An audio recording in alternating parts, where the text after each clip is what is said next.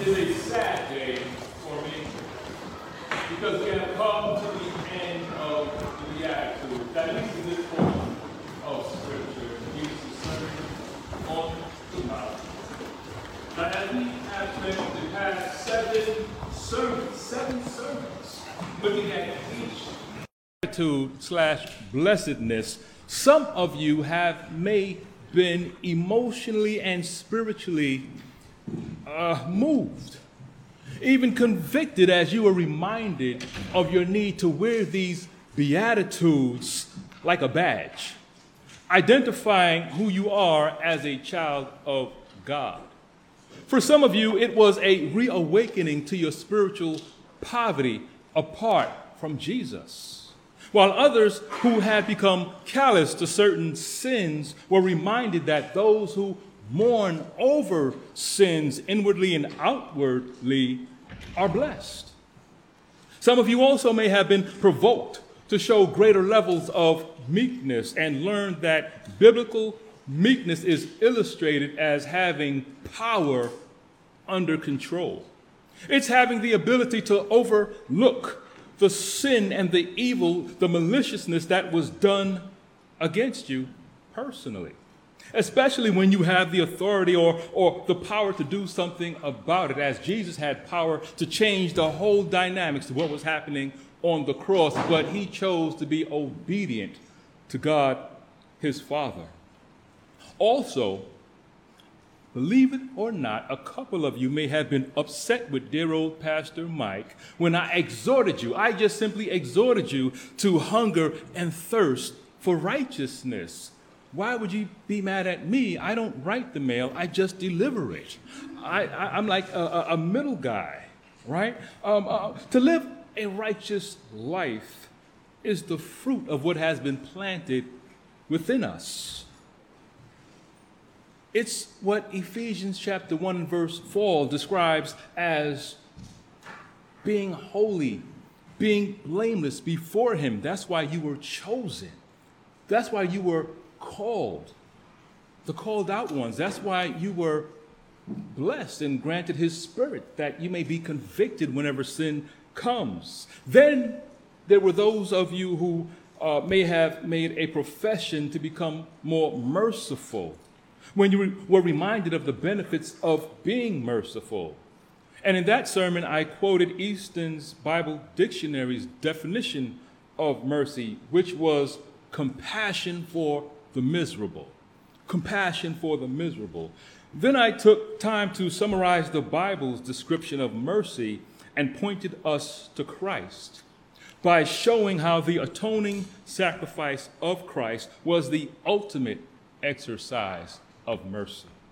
It is in Christ that mercy and justice meet.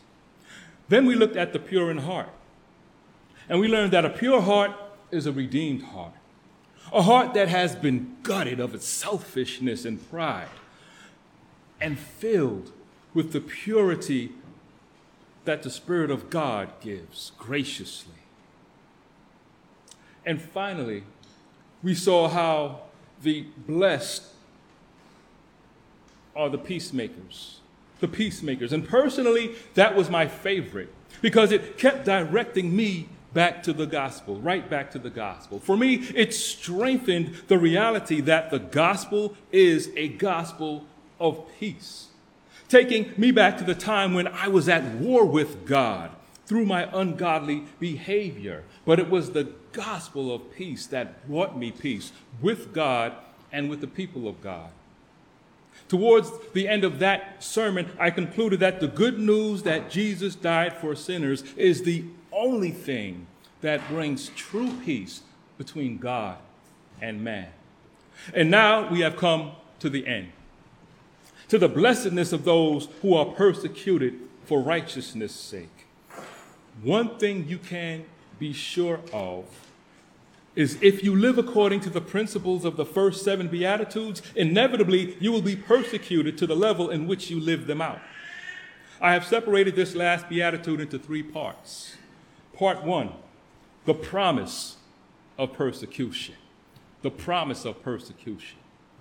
Part 2, the people of persecution. And part 3, the epitome of persecution. So at this time, I'll read Matthew chapter 5, verses 1 to 12. Matthew chapter 5, verses 1 to 12, page 809 in your pew Bibles.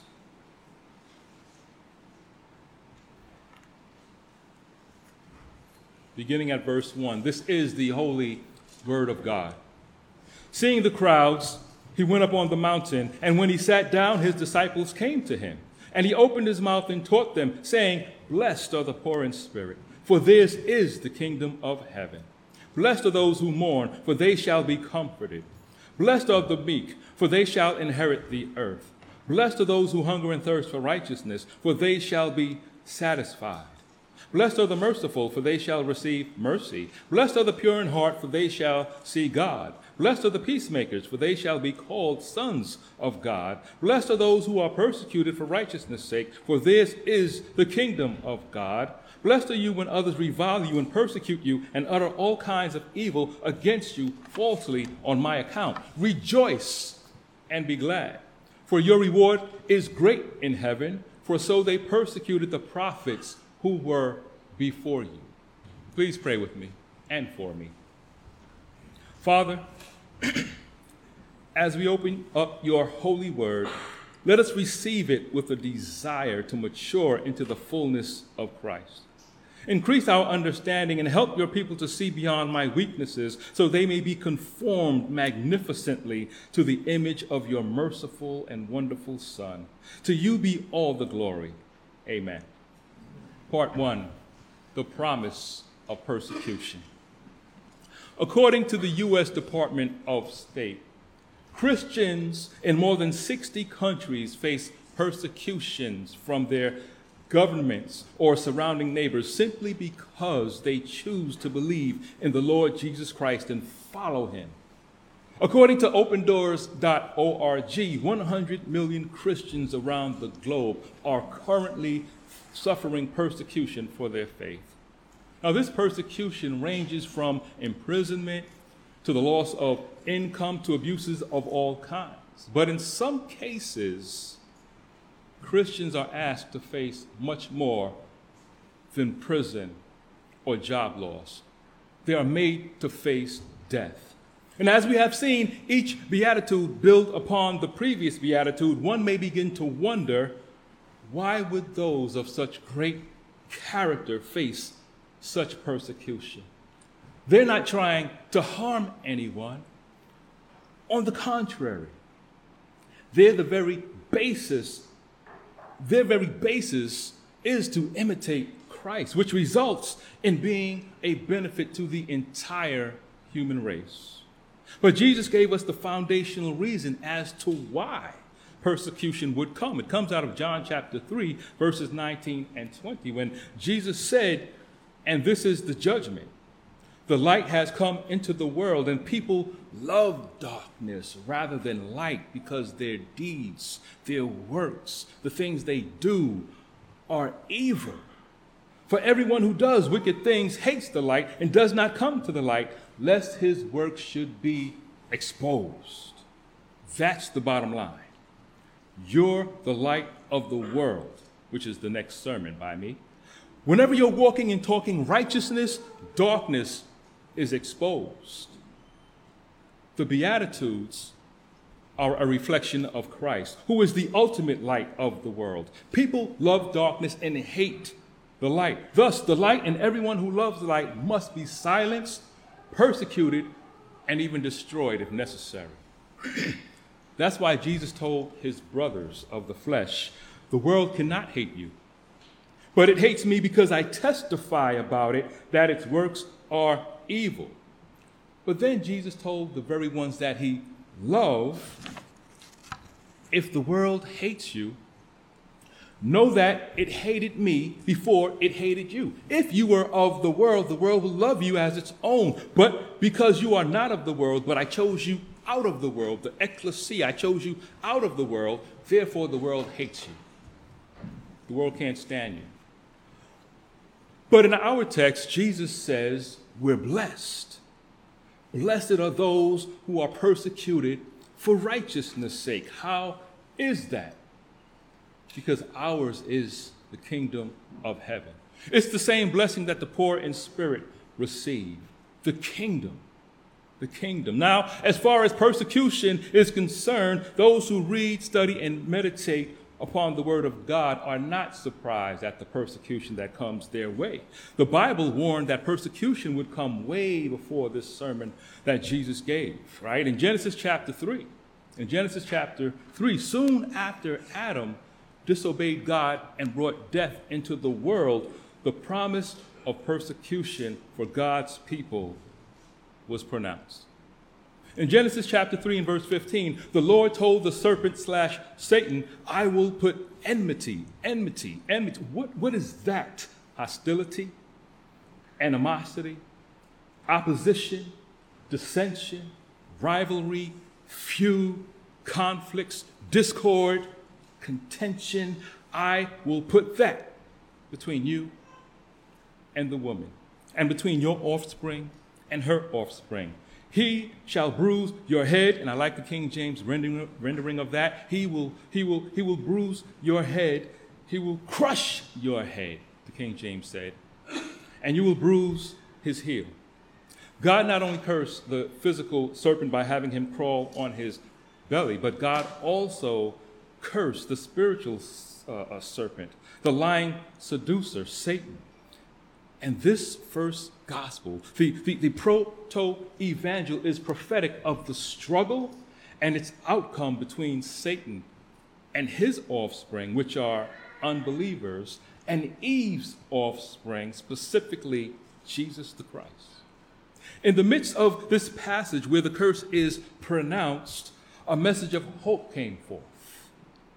Christ will defeat the serpent.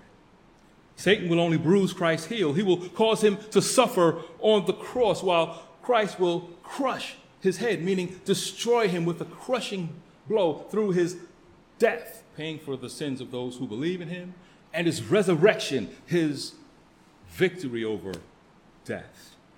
So here's why we read, here's why we study, here's why we meditate upon the word of God, to always be mindful that Christ is the main character and fulfillment of everything of the Bible.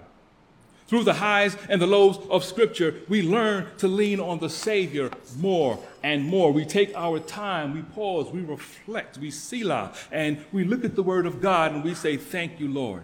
God, you are my treasure. I see you as I'm reading these historical narratives of Scripture, and I am more devoted to you because you are my God, and you gave this to me for a purpose, that I may rest in you. The promise of hostility that we were given, the promise of hostility between the righteous seed of the woman and the ungodly seed of Satan will be fulfilled. There will be hostility, contention, dissension, feuding, rivalry. There will be these things because you are the light that they can't stand. However, if you're saying to yourself right now, I have no problem with anyone. People love me and I'm a Christian. Let me just say one thing. You will get along wonderfully with most people if nobody ever finds out you're a Christian. If the only time you speak about Jesus is on Sunday mornings in these four walls, you will think you're blessed. You will think that this Christianity thing is great. If the only time you engage in spiritual conversations is for a couple of hours in the midst of church folk, this text will have no bearing on your life. But as I said in the opening, if ever in your day-to-day life you begin to manifest Beatitudes 1 through 7, to the degree that you manifest the Beatitudes, you will find out quickly that the sons of the flesh, the unbelievers, will always find a reason to persecute you, to speak evil of you, to mock you, to separate from you, to raise up others against you. It doesn't matter how much you try to love them with the love of Christ. There will be antagonism and animosity, enmity. Enmity was promised and enmity there will be. There was never anyone more loving or a greater peacemaker than Jesus the Christ.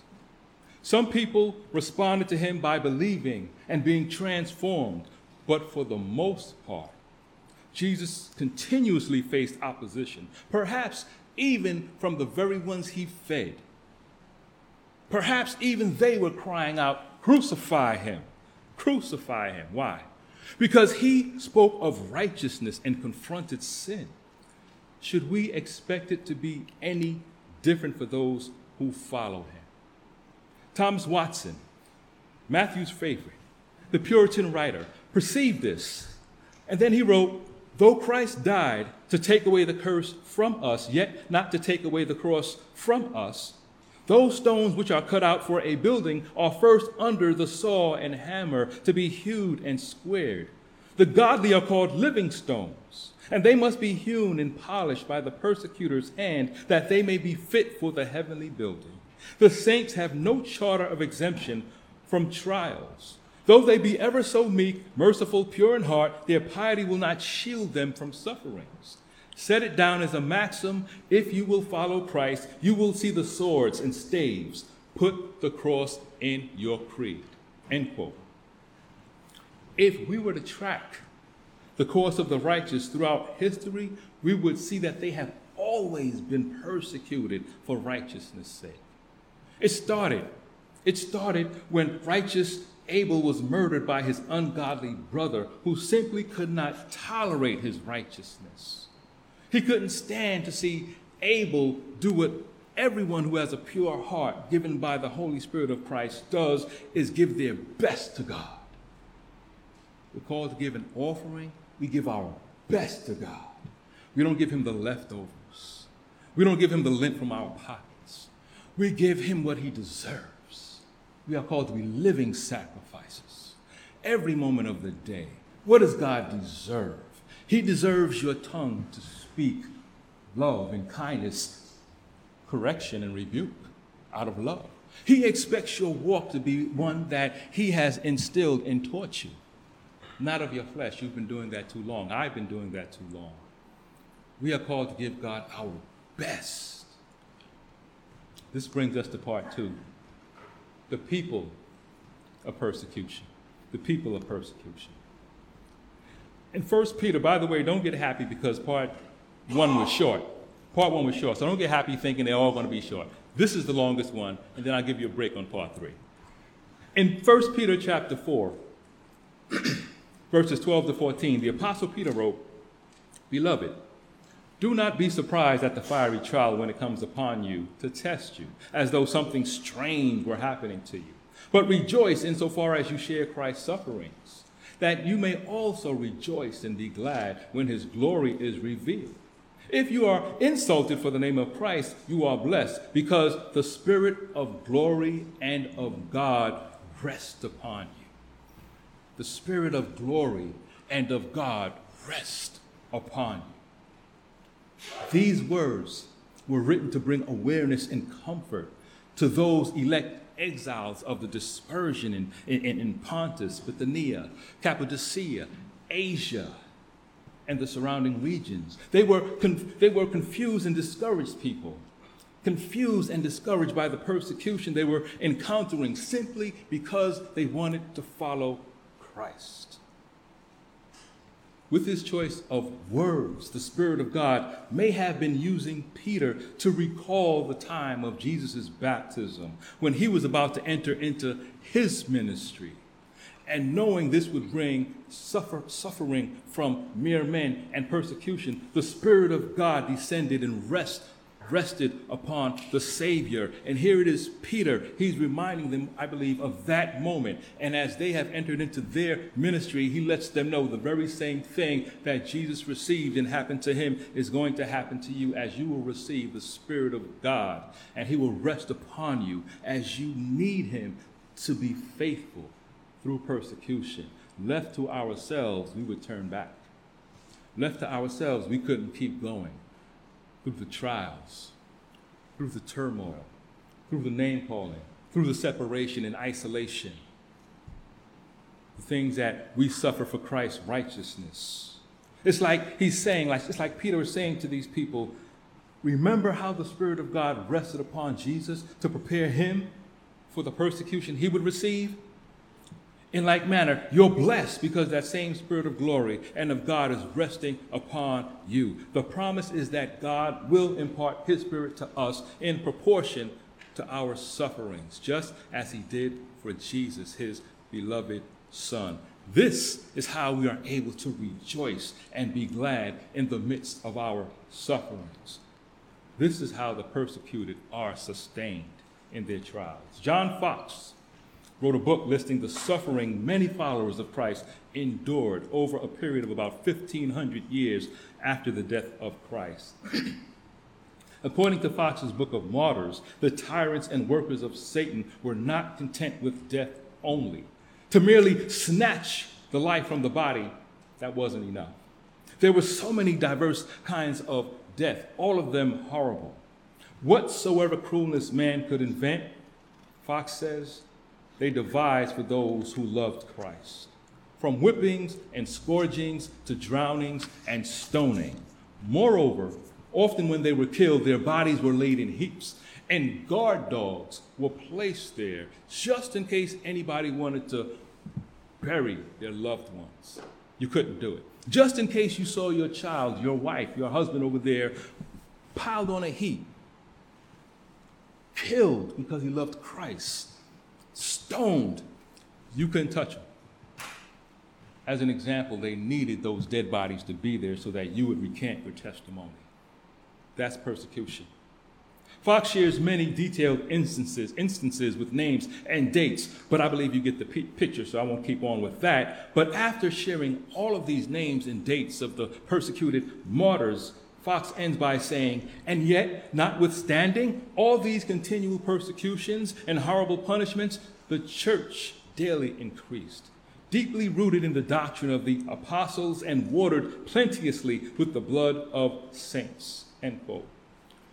All of these are horrific acts of persecution, but not all persecution is physical. Not all persecution touches the physical body. Some are mental. Some are emotional. Think of Sam Rutherford. Rutherford was one of the best preachers Scotland had ever heard or seen. However, in 1630, life got real hard. His wife died, the apple of his eye. He lost 2 children. His church wasn't exploding. Some people, they judge their ministry by how many people come in, and the pews are filled, and I'm doing great. All of that was happening to this lovely shepherd, expositor of the word, faithful man.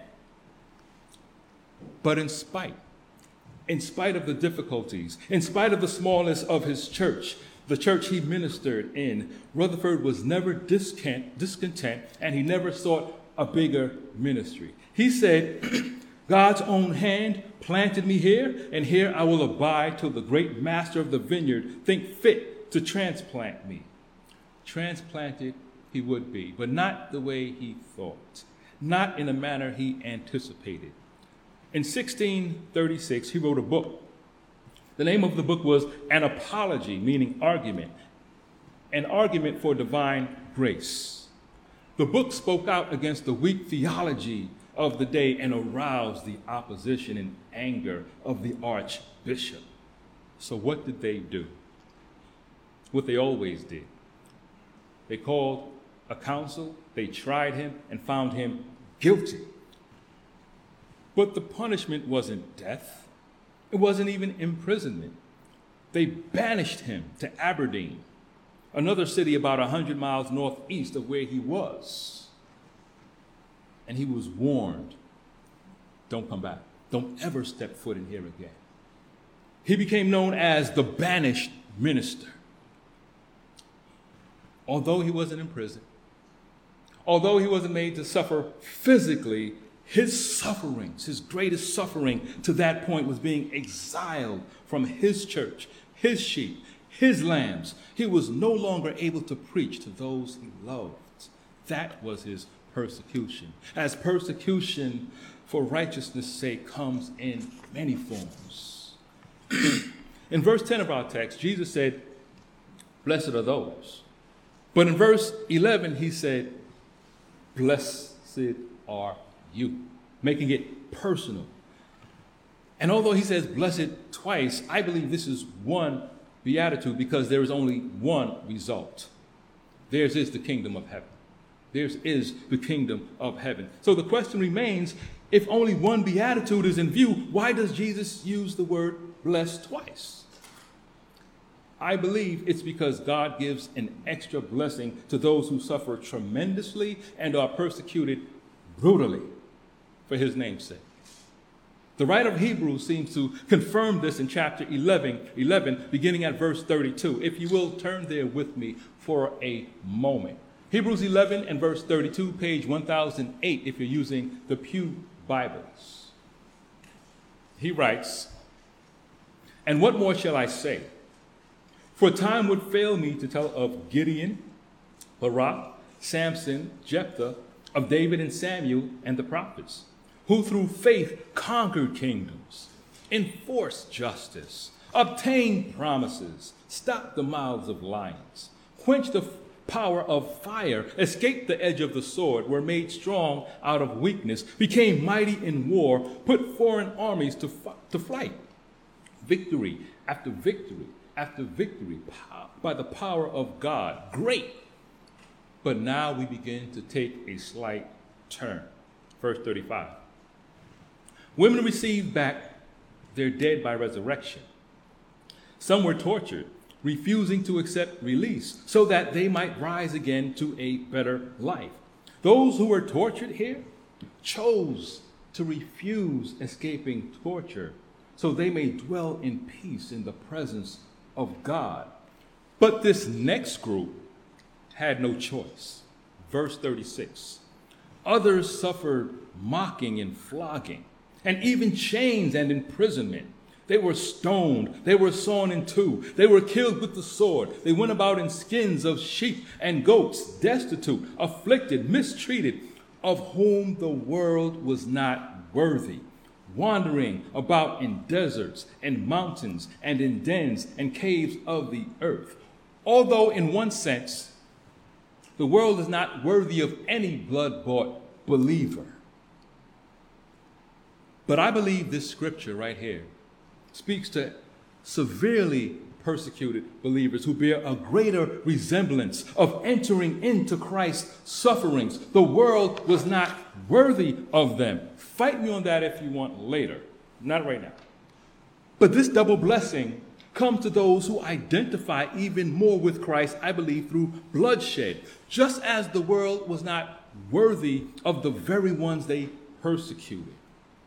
Jesus the Christ. John 1:11, "He came to his own, and his own people did not receive him." Isaiah 53, verse 3, "He was despised and rejected by men, a man of sorrows and acquainted with grief. And as one from whom men hide their faces, he was despised, and we esteemed him not." All who believe in the Lord are called to look to him through the trials, through the hurt, through the persecution. We're called to look to the author and finisher, founder and perfecter of our faith. Why? Because it was for the joy that was set before him that he endured the cross. Hebrews 12 and verse 2. Following his example is how we learn to persevere. Considering him, watching him, imitating him. Although he was a son, he learned obedience through what he suffered. Hebrews 5, verse 8. Jesus is the Son of God, yes. He is the Son of God, but he is also the Son of Man, truly God, truly man. Through his incarnation, he humbled himself to the point of learning as we learn. This is why when he was a child, Luke 2 and 52 tells us he increased in wisdom. Why would the majestic, all-knowing Son of God humble himself to become the Son of Man, placing himself in a state where he needed to learn? 3 reasons.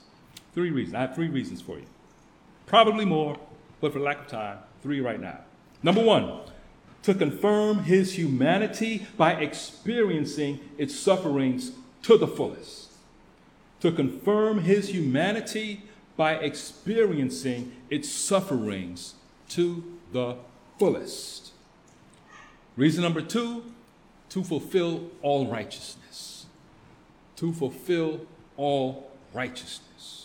And reason number 3, to become the source of eternal salvation to all who obey him. To become the source of eternal salvation to all who obey him. That's Hebrews 5 and verse 9. So we follow his example, knowing that whatever trial comes our way, it's only going to grant us a greater assurance that we belong to our Savior. For those who are suffering through persecution at this very moment, let me encourage you by sharing 5 reasons God allows and creates suffering in our lives. And I know it's not popular to say that God creates suffering, but I'm not trying to be popular. I'm trying to be accurate.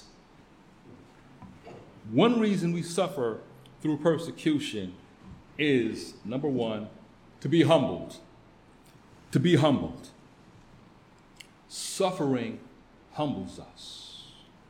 Suffering reminds us of our humanity and our finiteness.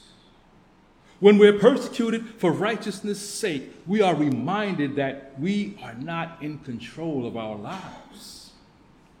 No matter how smart you are, no matter how much money you have, you are not in control of your life. So what God does is he lovingly uses persecution to cure our pride, to knock us down a notch, to take us down, that we may cry out to him. Isaiah 57 and verse 15, for the humble will dwell with God. The humble will dwell with God. We are called to wear humility like a robe. And unfortunately, yes, many times it comes through suffering, through persecution. Secondly, suffering draws us nearer to God. Pain and suffering causes us to run to God with our need. When we realize that we are not in control and that our lives are nothing but a mist that appears for a little while and then vanishes, James 4:14, we cry out to God. We cling to the God of our heaven, who alone is our rock, who alone is our sure foundation. The more we suffer, the more we cling. The more pain comes, the more we cling. Thirdly, persecution reminds us that this world is not our home. Being persecuted for righteousness' sake works to create within us a longing for our heavenly home. When those we trusted in with our whole hearts turn, we recognize, well, I didn't feel right when I was doing the things with them that I was doing, and now they're not with me. So I see this is not my home. Why am I trying to appease man? Why am I trying to please my family when they're living ungodly? It's just not right within me. So they separate. Lord, I understand now.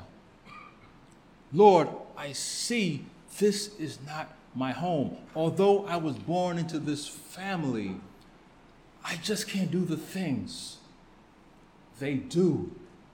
It took me so long to learn that. But when you got it, you got it. You understand God chose you out.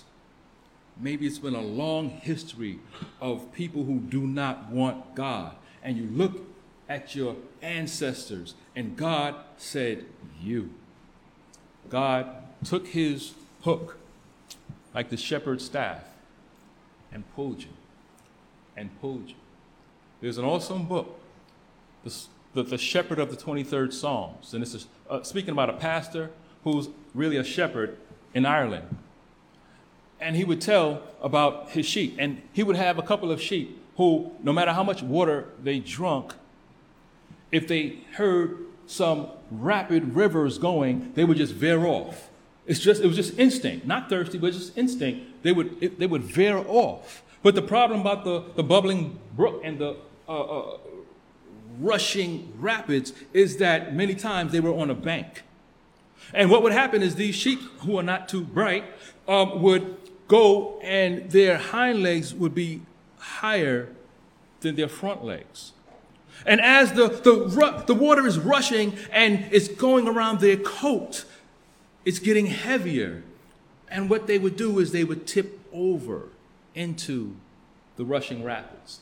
And so that staff, he would have to go and gently put it around their neck and pull them back and pull them back and pull them back. Not being too bright, they would just keep following one another, these couple of sheep. But he would just do that, get them in line. And this is what God has to do with so many of us, right? Many of us are walking in holiness and righteousness, and then every once in a while we'll hear the babbling brook of the world calling us this way. And God, out of his love, takes that hook. Come back, come back. We don't like it. Some of us will fight it, and so he has to yank. We definitely don't like that. Then he has to spank, and we don't like that. But as we grow in the Lord, we recognize we needed it. We needed to get back with the rest of the flock. We needed to come back to our Lord and our Savior. Suffering shocks us into remembering we are temporary residents and foreigners on this earth. 1 Peter 2:11. This is not our home. We should be looking forward to our home with God. Fourthly, persecution trains us in righteousness. God often uses persecution and suffering to train us and discipline us as his children. He wants us to mature in our faith. And some of us know that we should be further along than we are. Some of us know we still need to be spoon-fed the word of God. He wants us to read Psalms 1. I don't understand Psalms 1. Some of us have been in church 12, 15 years, and it's like, here you go. Let me explain it to you. Let me fix it for you. And what? The wicked do what? What? And we should be so much further along. And the writer of Hebrews, he can't stress it enough, how these people should be able to rightly divide the meat, pick it up with a fork and process it through their mouth and chew and digest it. But they can barely drink Similac. And that's a problem. That is a problem. And in chapter 12, verses 5 to 7 and verse 11, here's what the writer of Hebrews says. My son, do not regard lightly the discipline of the Lord, nor be weary when reproved by him. For the Lord disciplines who? The one he loves, and chastises who? Every son whom he receives. It is for discipline that you have to endure. You have to endure. God is treating you as a child, as his precious child. For what child is there whom his father does not discipline? And then verse 11. For the moment, all discipline seems painful rather than pleasant. But later, what does it do? It yields the peaceful fruit of righteousness to those who have been trained by it. Pain. I don't like this. Why, God? I'm a child of the King. I should be blessed. I should have health and wealth and prosperity. You need discipline. You need training. You need chastising righteousness. Don't stay here. Look here. Pain for a purpose, righteousness. We all love Romans 8:28, right? For those who love God, all things work together for good. To those who are called, to those who love God and are called, right? For his purpose. We love that until we're in it, until it's happening. It's going to yield something. It's not wasted pain. Your isolation is not wasted isolation. God says, I am working out my purposes in you. I'm conforming you to the image of my beloved Son, that he may be the first of many brethren. I'm taking you down this golden chain, down this path from being predestined to being called, to being justified, and to being glorified. When you read Romans 8:28, keep going at least to verse 30. You will see the purpose. And the fifth reason God allows and creates persecution in our lives is to help us identify with Christ's sufferings. To help us identify with Christ's sufferings. I can't stress this enough. The scriptures point to how persecution, suffering, and loss on account of righteousness allows us to resemble Christ like nothing else. Like nothing else. In Philippians chapter 3, verses 8 to 10, it says, and it's the memory verse of the week. It's been up there for like 3 years, but it's the memory verse of the week. Philippians chapter 3 and verses 8 to 10. Verse 8 is up there, but I know everybody who's darkened those doors, at least for a year, knows it by heart. Indeed, it says, I count everything as loss. Why? Because of the surpassing worth of knowing Christ Jesus, my Lord. Everything as loss? It's hard. For his sake, I have suffered the loss of all things, in case you missed it the first time, and count them as scubalon, as rubbish, as dung, as dog poop. It means nothing to me, in order that I might gain Christ and be found in him, not having a righteousness of my own that comes from the law. I've been through that before. It didn't work. But that which comes through faith in Christ, the righteousness from God that depends on faith, that I may know him and the power of his resurrection and may share in his sufferings, becoming like him in his death. In his death. The Apostle Paul, right, who suffered for Christ's sake much more than the average Christian, told the members of the church at Philippi to look at him as a mini example compared to Christ of what to expect when you're following the righteousness of Christ. He said, for Christ's sake, he gave up everything and counted them as dung. All of that stuff, the prestige of a Pharisee, the money of a Pharisee, the clout of a Pharisee, the ability to round up some people and throw them in jail, that power, and everything else that came with it, I gave it up. It's not about the law. It's by faith in Christ. The church at Philippi was coming under tremendous fire from their adversaries. So in chapter 1, Paul tried to encourage and exhort them to not be frightened by anything from your opponents, because this is a clear sign to them of their destruction, but of your salvation, and that from God. For it has been granted to you that for the sake of Christ, you should not only believe in him, but also suffer for his sake, engaged in the same conflict that you saw I had, and now hear that I still have. That was Philippians chapter 1, verses 27 to 30, if anybody wanted to know. In other words, Paul is saying, when our adversaries come against us, hating the gospel, hating the Christ within us, it is a sign of both of our destinies. It's evidence of our salvation, yet at the same time, it's providing proof that they are bound for hell. We should not be worried, and we should not be fearful. Even when it comes from those closest to us, like family, who persist in their attacks against us, we should not be anxious or depressed. If our loved ones now believe that we are out of our minds, that we are so far gone, that we have been brainwashed, indoctrinated, just being abused by that pastor who wants you to be his slave. No. Jesus' family, according to Mark chapter 3 and verse 20, thought he was out of his mind. We have a good example, a good representative of persevering, although those who know us thought they knew us the best. Psalm chapter 1,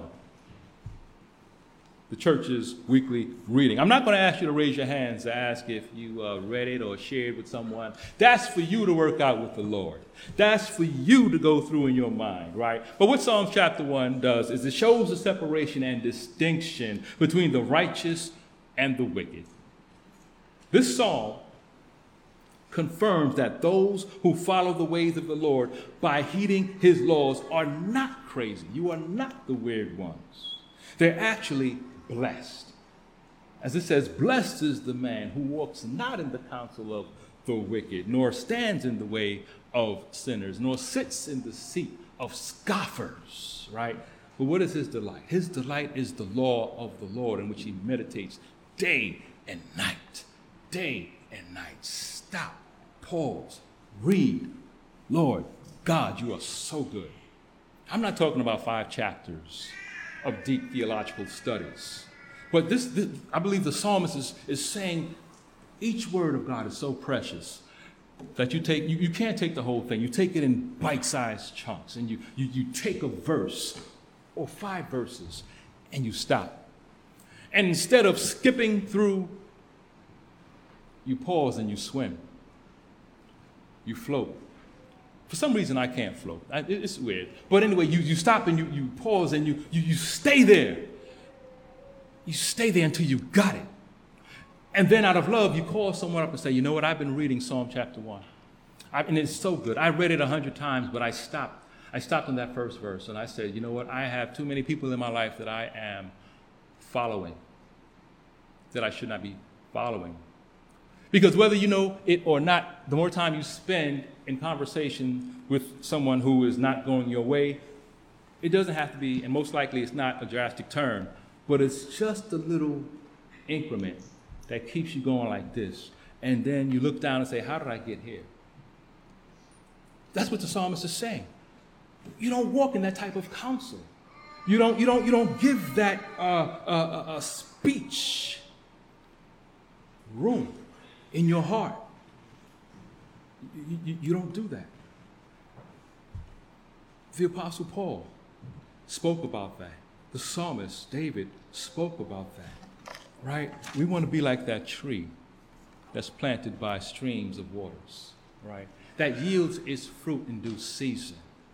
That's what happens when you have a tree by the rivers, right? Those roots are getting nourished. That's what happens when you have a Christian near the law of God, near the word of God. He gets nourished. He gets strengthened. And he stays in the word and he says, wow, I am nothing like what I used to be. How did that happen? Thank you, Lord. Thank you, Lord. Arthur Pink said it well when he wrote, it is a strong proof of man's depravity that God's blessing and men's curses should meet upon the same person. That's amazing.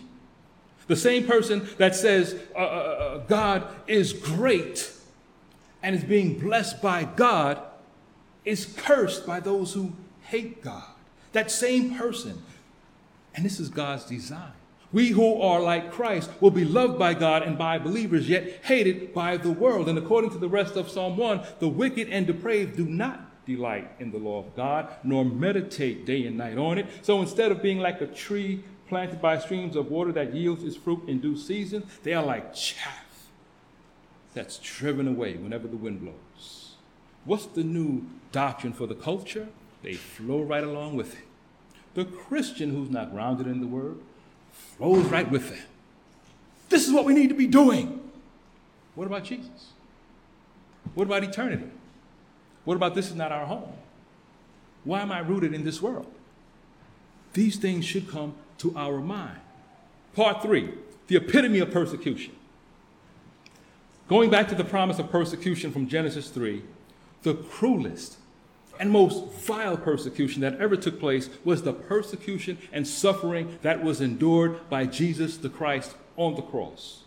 In Jesus' persecution, what you get is the preeminent offspring of the woman, persecuted unto death by the offspring of Satan, wicked men.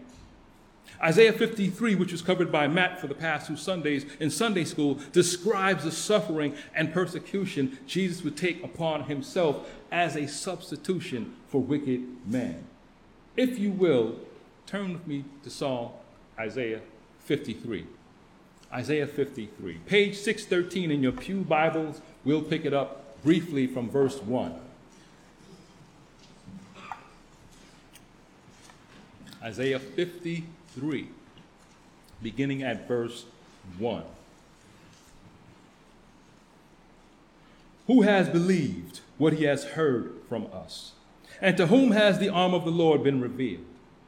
For he grew up before him like a young plant and like a root out of dry ground. He had no form or majesty that we should look at him, and no beauty that we should desire him. He was despised and rejected by men, a man of sorrows and acquainted with grief. And as one from whom men hide their faces, he was despised, and we esteemed him not. Surely he has borne our griefs and carried our sorrows. Yet we esteemed him stricken, smitten by God, and afflicted. Stop here for a minute.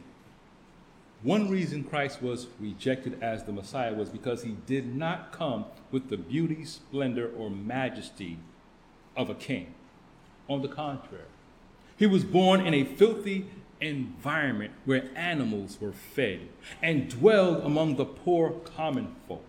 They didn't consider him to be worthy and turned away from him as someone detestable, the same way we all turned away from him before the Spirit of God granted us eyes to behold his beauty. But as we continue in verse 5, we find out the reason for his passion, the reason why he who knew no sin became sin, so that in him we might become the righteousness of God through the substitutionary atonement. Continuing from Isaiah 53 and 5, but he was pierced for our transgressions. He was crushed for our iniquities. Upon him was the chastisement or punishment that brought us peace. And with his wounds we are healed.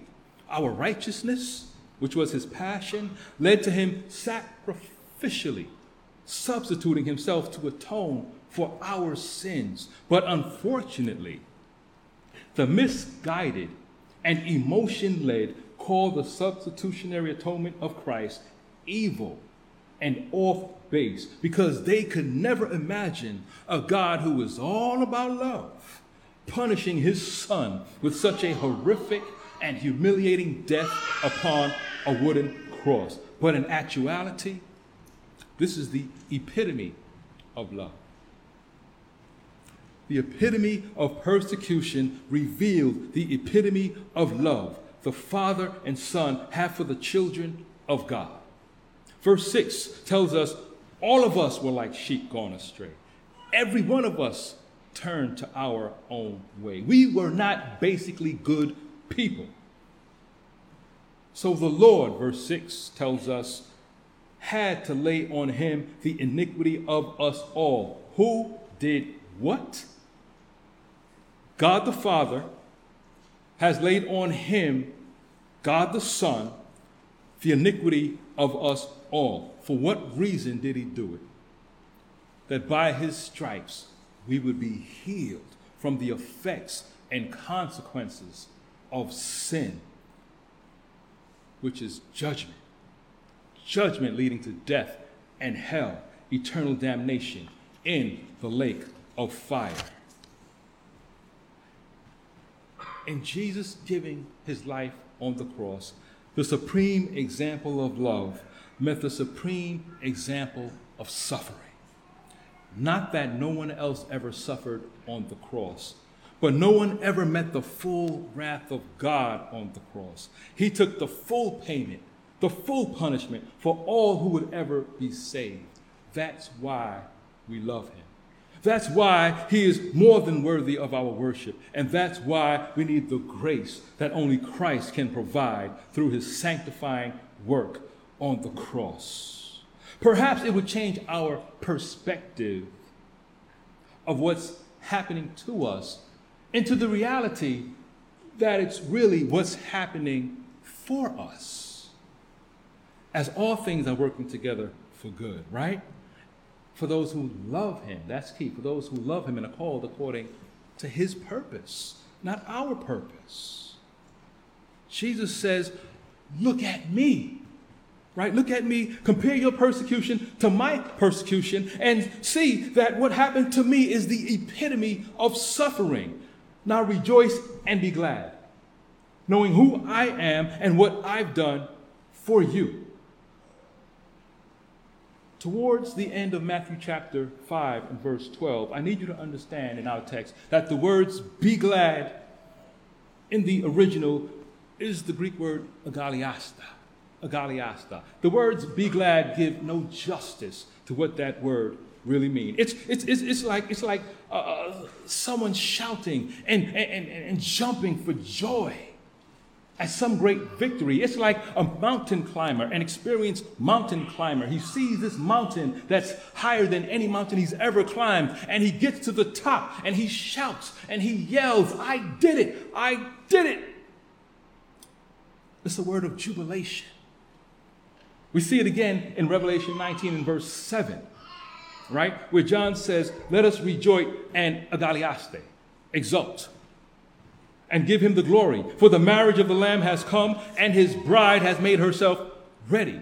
We will be raising our arms in jubilation and victory at the marriage supper of the Lamb. And Jesus says, because of that, rejoice now.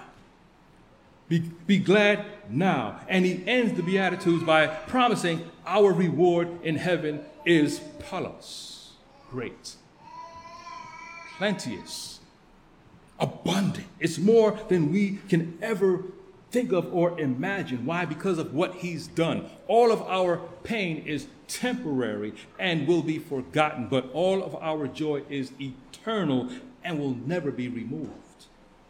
And then Jesus mentions a reward. What is that reward? Colossians 3 verses 23 to 24 tells us, whatever you do, work heartily as for the Lord and not for men, knowing that from the Lord you will receive the inheritance as your reward. You will receive the inheritance as your reward. Our reward is that we will inherit the Father, the Son, and the Holy Spirit in the new heavens and the new earth, where nothing but righteousness dwells for all eternity. Rejoice and be glad. And I'll end with this. When Charles Spurgeon was severely depressed over the criticism he received in his ministry. Yes, Charles Spurgeon received criticism in his ministry. Some of us think, no, he just walked by it. No. What happened is his wife, Susanna, who would have her own physical challenges come upon her, what she did is she printed all 8 Beatitudes on a large piece of paper and tacked it to the ceiling in their bedroom, over their bed, so that the first thing Charles would see when he wake up is the righteous will suffer persecution. And the last thing he saw at night is the righteous will suffer persecution. Rejoice and be glad. Let's pray. Lord, I thank you for your goodness, your providence, your sovereignty, your craftsmanship, and your steady hand.